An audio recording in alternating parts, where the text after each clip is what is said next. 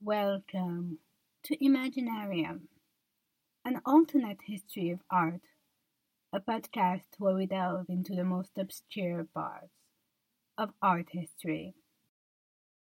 Hello, dear listeners. I'm your host, Najah, and in this podcast, we try to shed light on the studied parts of the history of art and visual culture. This episode is the start of a very special mini-season that I have been working on for the second iteration of the podcast, which will be a deep dive on the subject of the golden age of illustration, a subject that deeply fascinates me and that I'm extremely excited to share with you. From folklore, fairy tales, books, and posters, the world of the printed medium was one that was exerting domination on the world of art and had a reach that fine arts didn't quite have. And I'm very excited to explore all of this with you, my dear listeners. In today's episode, we're going to start by introducing a bit the Golden Age, the historical context in which it flourished, as well as understanding the movements of arts and crafts, and into the world of the feminine artists of the Golden Age. We have quite a whole lot to cover. So, without any further ado, let's begin. Let's start by talking about the Golden Age of illustration and simply setting the scene that we are going to explore for the next 5 episodes. The Golden Age of illustrations is that period of 50 years between the 1870s and the 1920s, where the medium of illustration was at its high peak, especially within the mind of the general audience. The art of illustration was an incredibly popular one, and to be honest, it actually continued to be until roughly the 1950s, the 1960s, I would say, at which point photography slowly started to replace illustrations, as it was cheaper to commission photographers instead of illustrators. But these specific 50 years of the golden age of illustration was a time where the limelight was shining on the medium of illustration, and it was incredibly valued, and so were the artists. From fairy tales illustrations to Art Nouveau posters and Art Deco style magazine covers, illustration was incredibly successful. When it comes to the golden age of illustration as it is known, it is definitely concentrated within the West, specifically in England, France, and the United States, as well as various European countries. Of course, me being me, we will indeed try to explore what effects colonialism and imperialism had on this subject. But rest assured that I will bring a perspective that will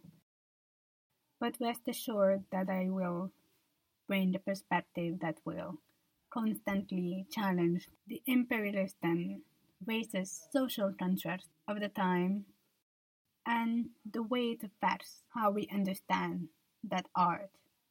That era is fascinating in how the art of illustration in itself goes in so many different iterations and directions, and I am terribly excited to be able to explore this incredibly rich and prolific period of art history. The historical context of the Golden Age was one where the technological progress made it possible to print easily and very quickly, as well as in a mass produced quantity to keep up with the demand for books, magazines, prints, and posters. The printed medium became easier than ever to create and more popular than ever before. With the advent of lithography, woodblock printing, and other technologies, which made it all the more easier to create several copies of the same illustration. It thus became something that was so easy to do. The artist could simply sketch and draw something very quickly, and print it almost equally as quickly. When I say quick, of course, this is the 19th century version of quick, and it was not spontaneous in the way that it is now, but it was faster than it ever had been before. Illustration existed in many forms during that era: caricature in the daily journals, small and intricate art at the beginning of a chapter. The golden age of illustration was marked by the beginning of the highly fast-paced book publishing industry, a rate that just kept on accelerating and accelerating to a speed that's seriously now almost quite anxiety inducing, but it's just a pace that keeps on being pushed faster and faster. It is no surprise then that illustration, graphic design, and prints were highly in demand. When it comes to this era of art, I think we should start by the movements of arts and crafts, which was started in the United Kingdom by William Morris in the second half of the 19th century. It was a movement that was trying to be a counterpoint to the extreme industrialization and mass production of the time, and wanted to offer an alternate way of life and of thinking than the generally accepted one. When something happens, whatever it is, there is very often an opposite reaction to it. It is an almost certain fact of human nature. And this is a very familiar idea to us, especially with the prominence of movements such as cottagecore and the slow life movement. But when it came to arts and crafts, it was really in response to that mass production and industrialization that really began to take over the Victorian society. It was thus a natural response to the social anxieties of the time, in a world that was changing extremely rapidly, and at a speed that had never been quite reached before that. Another important component of the arts and crafts was that they thought that the craftsmanship in the factory-made item was not up to par compared to handmade and crafted objects, and really advocated for well-made quality objects where one could really appreciate the work and design put into creating it. This movement really was the heartbeat and spirit of the time, and ended up putting a lot of groundwork for many of the subsequent art styles in this era that is the Golden Age, but also just generally as a mindset, a way of life during the latest years of the 19th century. A mindset that would become incredibly influential. It advocated for a simpler way of life, a mindset and an appreciation of the value of the things we make with our own hands, of the talents that craftspeople have, something that I think we have so clearly lost nowadays. I think especially when it comes to fashion and garment making now, Permit me to go on a bit of a tangent here, but I feel like that sort of things really remind me of how I feel about this particular subject. The same way the English people felt in how the industrialization had banalized the style of the decorative arts, as well as being constructed with a lower craftsmanship, taste, and endurance of material. Might this be familiar? We can also see this with fast fashion as well, lower quality objects that last for a shorter amount of time. There was a devaluation of the work of craftsmen that came with the general attitude of the 19th century industrialization, something that is definitely coming to a peak in our current time. People wanted their clothes and decorative items faster and for a fraction of the price. But also, very often, people are not able to afford more than that. In the end, I guess there's truly one culprit, and it is the system that we live in. When it comes to clothing now, the level of quality and craft is extremely low. And it is not expected for any garment to truly last for a long amount of time. So often someone will buy a $5 t-shirt that will simply disintegrate after one or two washes.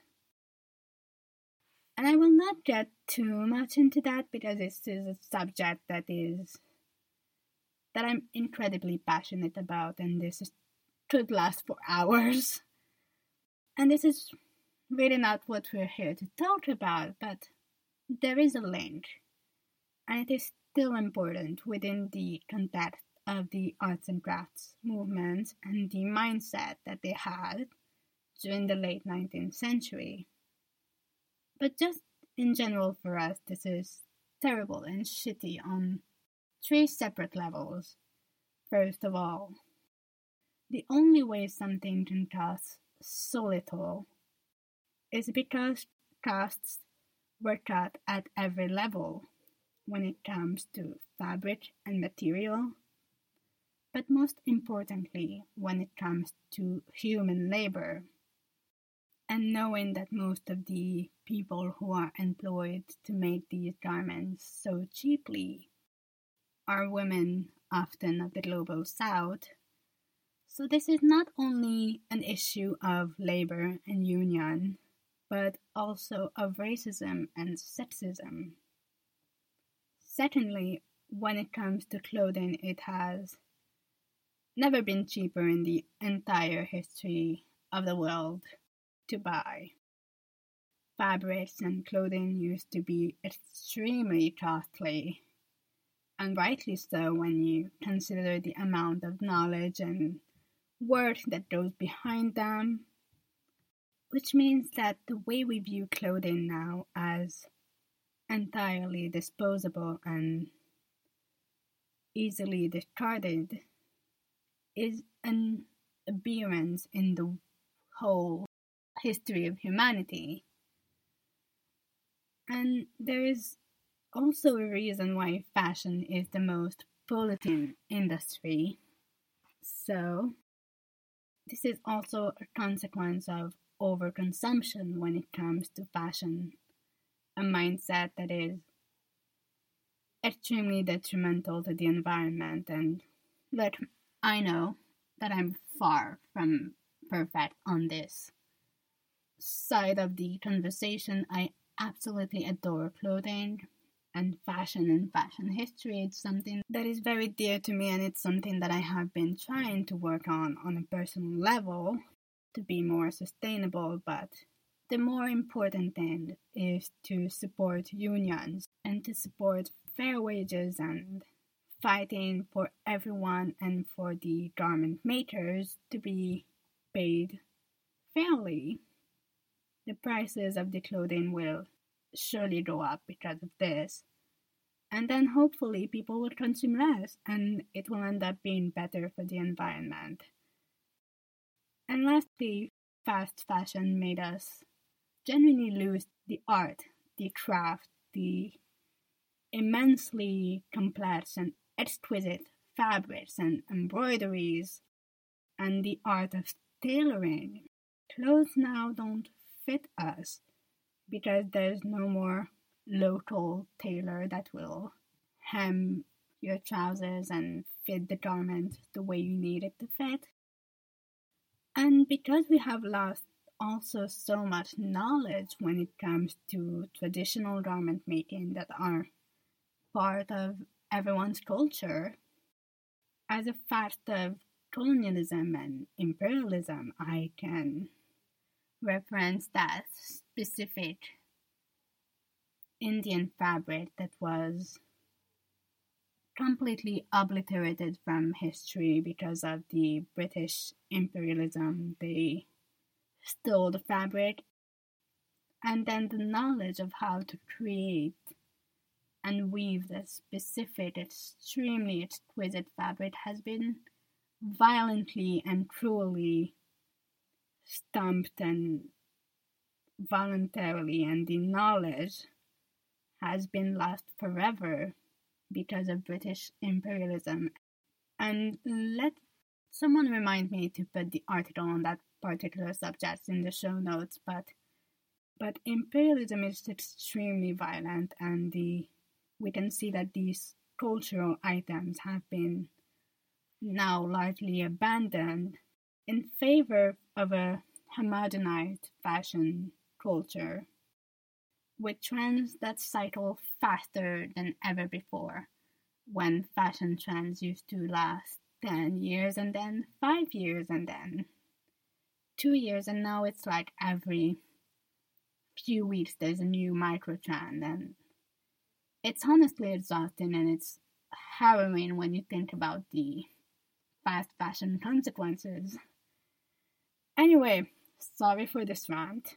So during the 1860s, artists and craftsmen such as William Morris and Edward Burne-Jones were at the forefront of the movements of arts and crafts.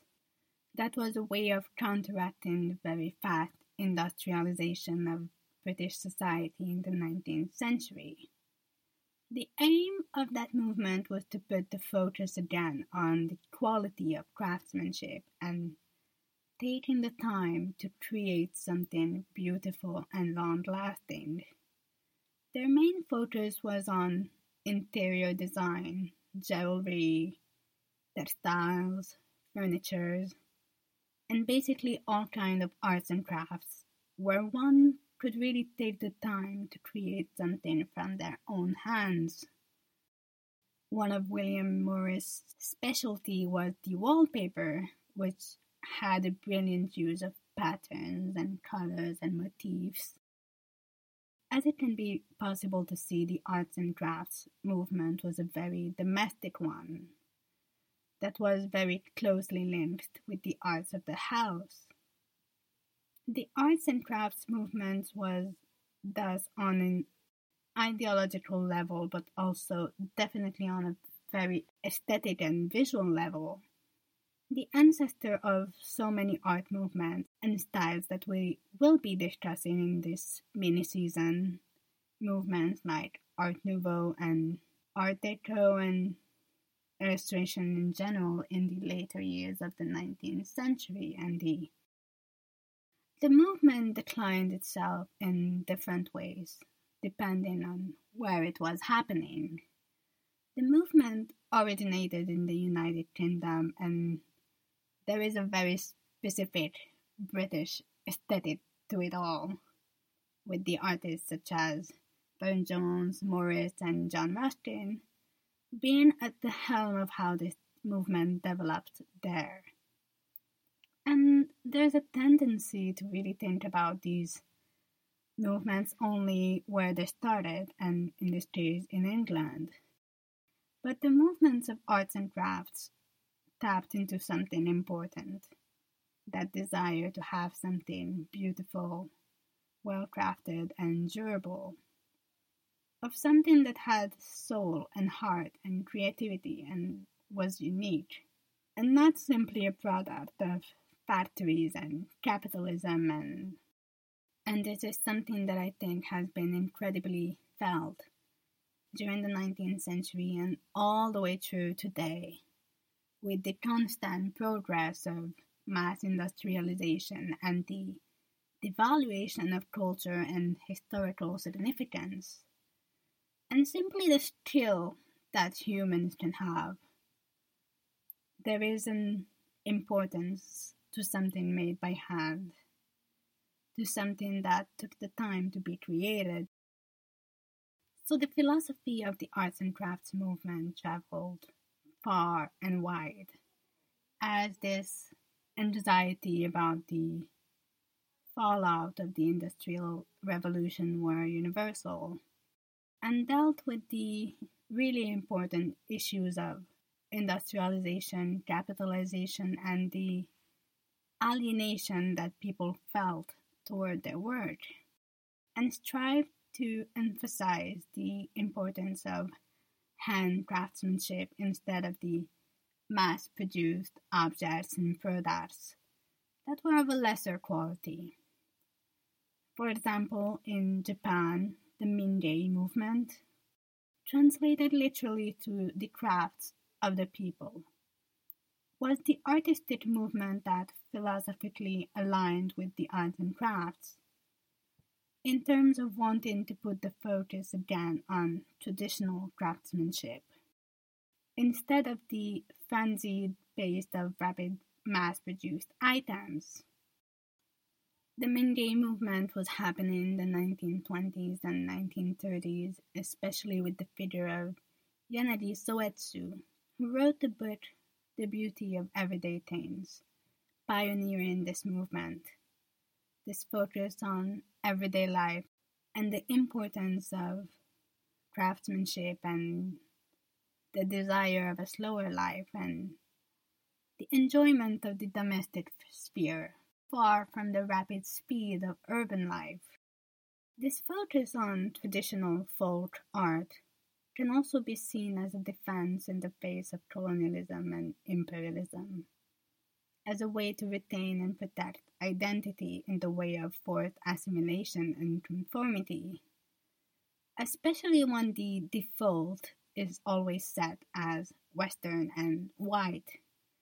The protection of folk arts can be a protection of the uniqueness and authenticity of culture against the global uniformization of imperialism and capitalism.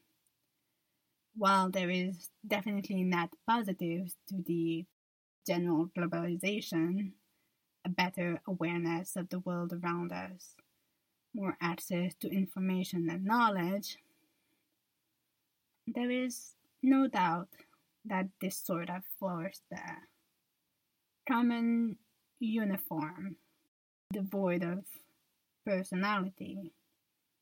In a way, the cult of individuality has made society devoid of originality. The traditional garments are beautiful and colorful, sometimes minimalist, sometimes maximalist, but always, always wonderful. I say all of this, but I have to say I'm definitely someone who also really loves a good suit on anybody, but I think there's a difference between a well-made Savile Row tailored suit created by a tailor who spent years learning how to create the perfect lapel or how certain fabrics hang, and a Shein garment that will be thrown out in a couple of weeks. There is something sad about how traditional garments all but left our daily closet, only to be worn on special occasions. There is this seemingly uniform quality to all of culture in a sort of one-dimensional, cultureless mass. And this is why I think history and art history and fashion history and the preservation of cultural items is extremely important. So the valorization of craftsmanship and the arts is extremely important, not only on an academic level, but also for our souls, to embrace the complexity of what humans can create. But even if the general mindset of the arts and crafts was one that touched the mind of several people, I think we should also talk about how international arts, quote unquote, influence the arts and crafts, namely the influence of the Damascus school, a 16th century school of pottery. So the tiles of the Ottoman Empire, and these were the objects that were collected and admired by Western artists. When I say that the English were collecting those, I mean that, for example, the painter Lord Lytton brought back several rooms worth of tiles from destroyed and crumbling buildings in Syria. Maybe I'm going to be controversial, but doesn't this look like stealing to you? Especially that these tiles are still in England in the Arab Hall of the Lytton House Museum. I know this subject is super complex and full of nuances, but one thing should be clear and devoid of all complications, is that the items that were once stolen need to be given back to the countries they were stolen from. The complexities and nuances lie not in this simple fact, but in the unraveling of imperialism and colonialism, and encouraging more historians, art historians, archaeologists, museum workers, archivists, and conservators from those countries for them to be able to learn and experience their own history. All the items that were stolen from colonized countries during the colonization should be given back, and this is something I feel very passionate about.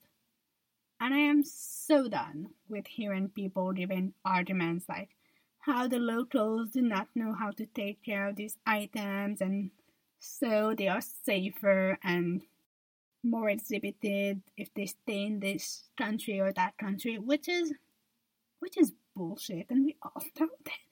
I'm so sorry for the language, but I think it's an argument that is extremely dumb when you account how much knowledge and resources were stolen from these countries, and that they should be given those artifacts back, as well as if you don't think they know how to take care of them, then teach them. But I think it's simply a question of doing the right thing. It doesn't mean that it will be immediate, but simply the thing that needs to be done, on top of pain. Anyway, before I move on, I want to take the time to recommend the podcast Stuff the British Stole, which has various stories of stuff that the British stole, and is hosted by the amazing Mark Fennell. And it is an absolute joy to listen to that podcast, so I hugely recommend it. There is also something to be said about how these are very historically feminine crafts that are devalued when done by women, but somehow are worth something when made by men.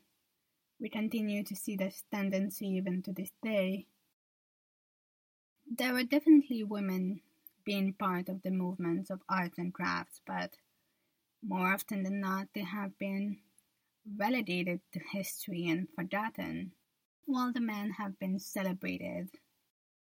We immediately think about Dante Gabriel Rossetti, one of the main painters of the movement of Pre-Raphaelites, but might forget about his sister Christina Rossetti or his wife Elizabeth. And the movement of arts and crafts, despite focusing on mostly traditional feminine crafts, is no exception. Their contributions to these art genres are often largely ignored, and that is a broader issue of sexism across the board in art history, but it is something that has been definitely changing in the past decades, even though there is still a long, long way to go. Artists such as Mary Lourdes, who was such a talented stained glass artist, or Mary Morris, the daughter of William Morris, that constantly lived with his fame and notoriety overshadowing her work, even though she was as talented in her own right. What is very interesting is that these women were very involved in textiles, art, embroidery, all of which are very women-centric crafts and occupations, and I have a lot of opinions about how the arts of textiles have slowly been devalued and underrated. I just think it is not a coincidence that it is a primarily female occupation that has been devalued compared to other fine arts. And illustrations as a whole was also often considered as one of the lower arts compared once again to the world of fine arts. But in that era, there was definitely an importance put on the art of illustration.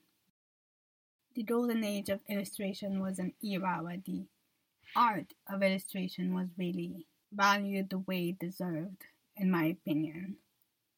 Beatrix Potter is one of the popular women illustrators of the later years of the 19th century, and she is well known for her incredibly charming illustrations and adorable anthropomorphic animals and their adventures in the rural regions. It is all very cottagecore and representing an ideal life in the countryside.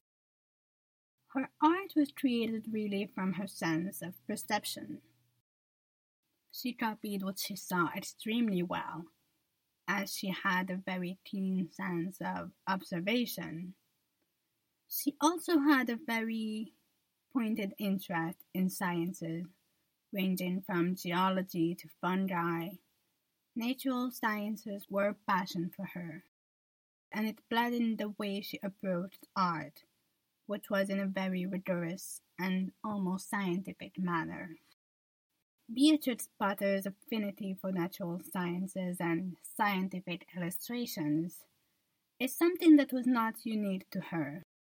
Edith Holden, the author of the Country Diary of an Edwardian Lady in 1906, was chock-full of really lovely botanical and nature illustrations in her books. All of that is very exemplary of a slow pastoral life.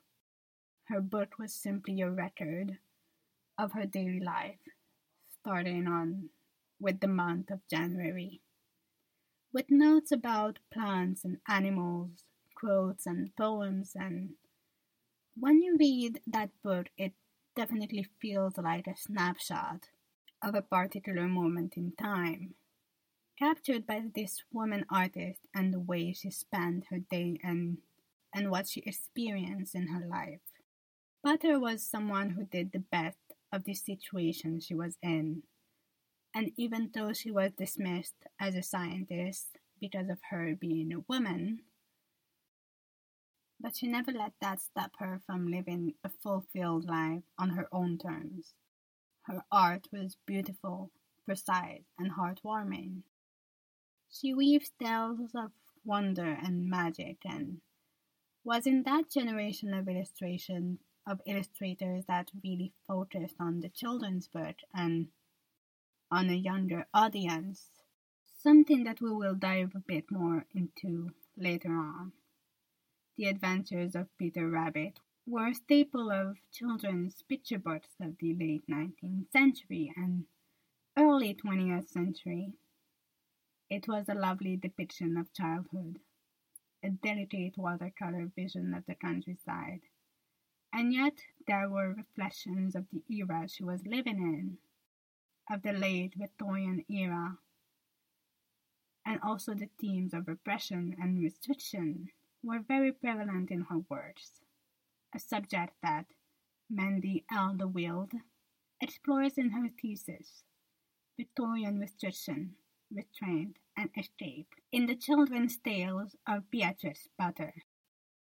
Quote unquote, restrictive mothers and constrictive clothing cause the most trouble for Potter's child animal characters, though they become trapped by garden walls, tree trunks, barnyard equipment such as throws and barrels, natural predators including humans, and of course, clothing.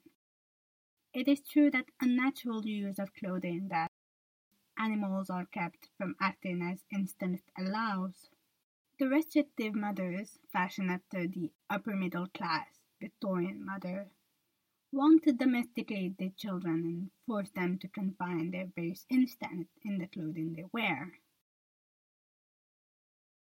The art she was creating was an escape for her feelings about life, maybe in a way she did not even comprehend herself. Being an illustrator was a career that was accessible and acceptable for a woman, and it gave the opportunity to a lot of women to be financially independent in a time when there was not a lot of opportunities for women to do so. It was a career choice that was okay for a lady.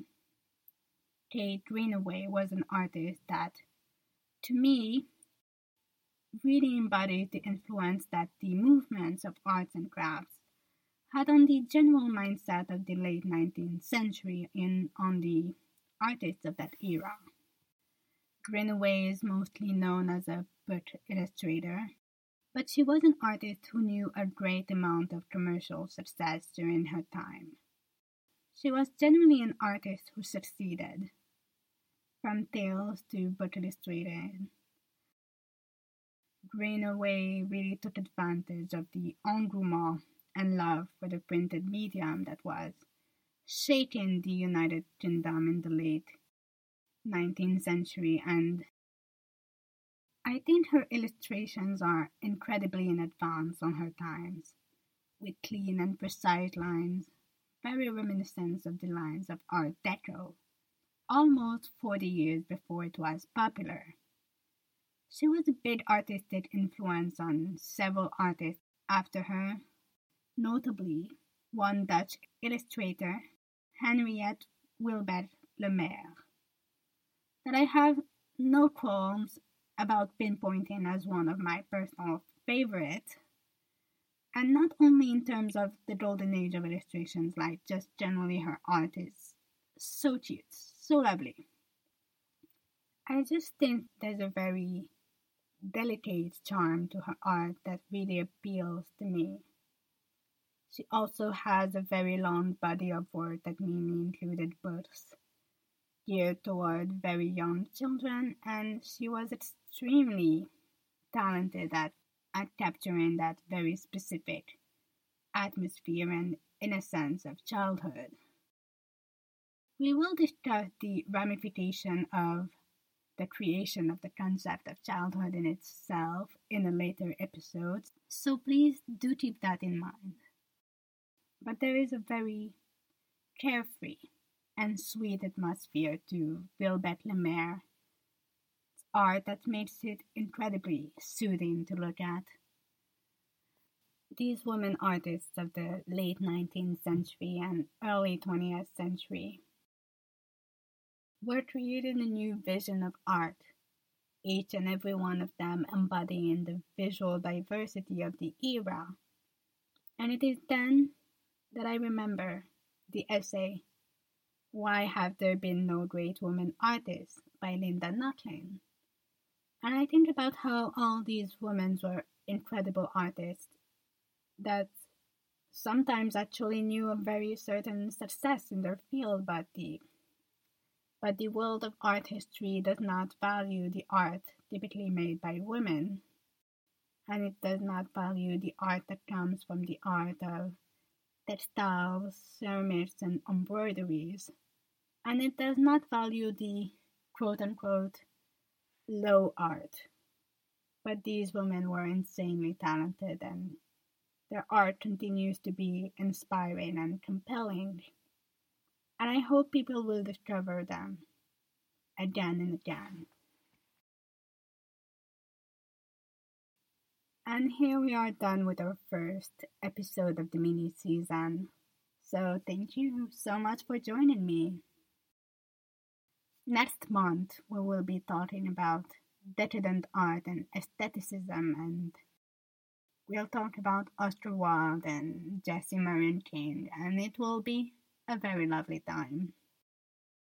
So before we go, I put a bunch of relevant resources on today's subject in the show notes.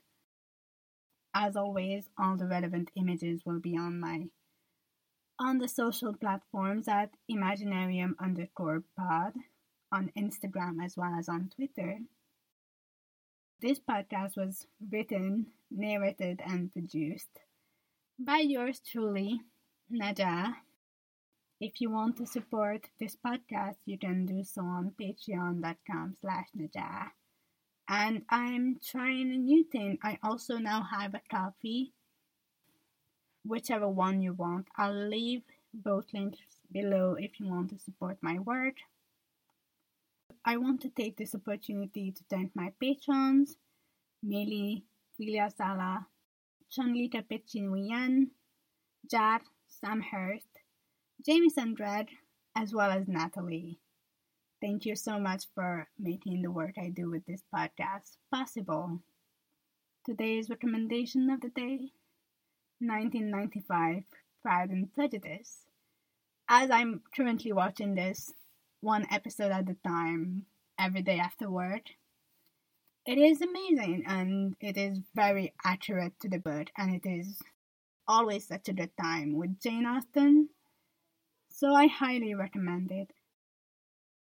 On this, and the reason why, and on this, I wish you all a very lovely day, evening, or night, and I hope to see you again very, very soon.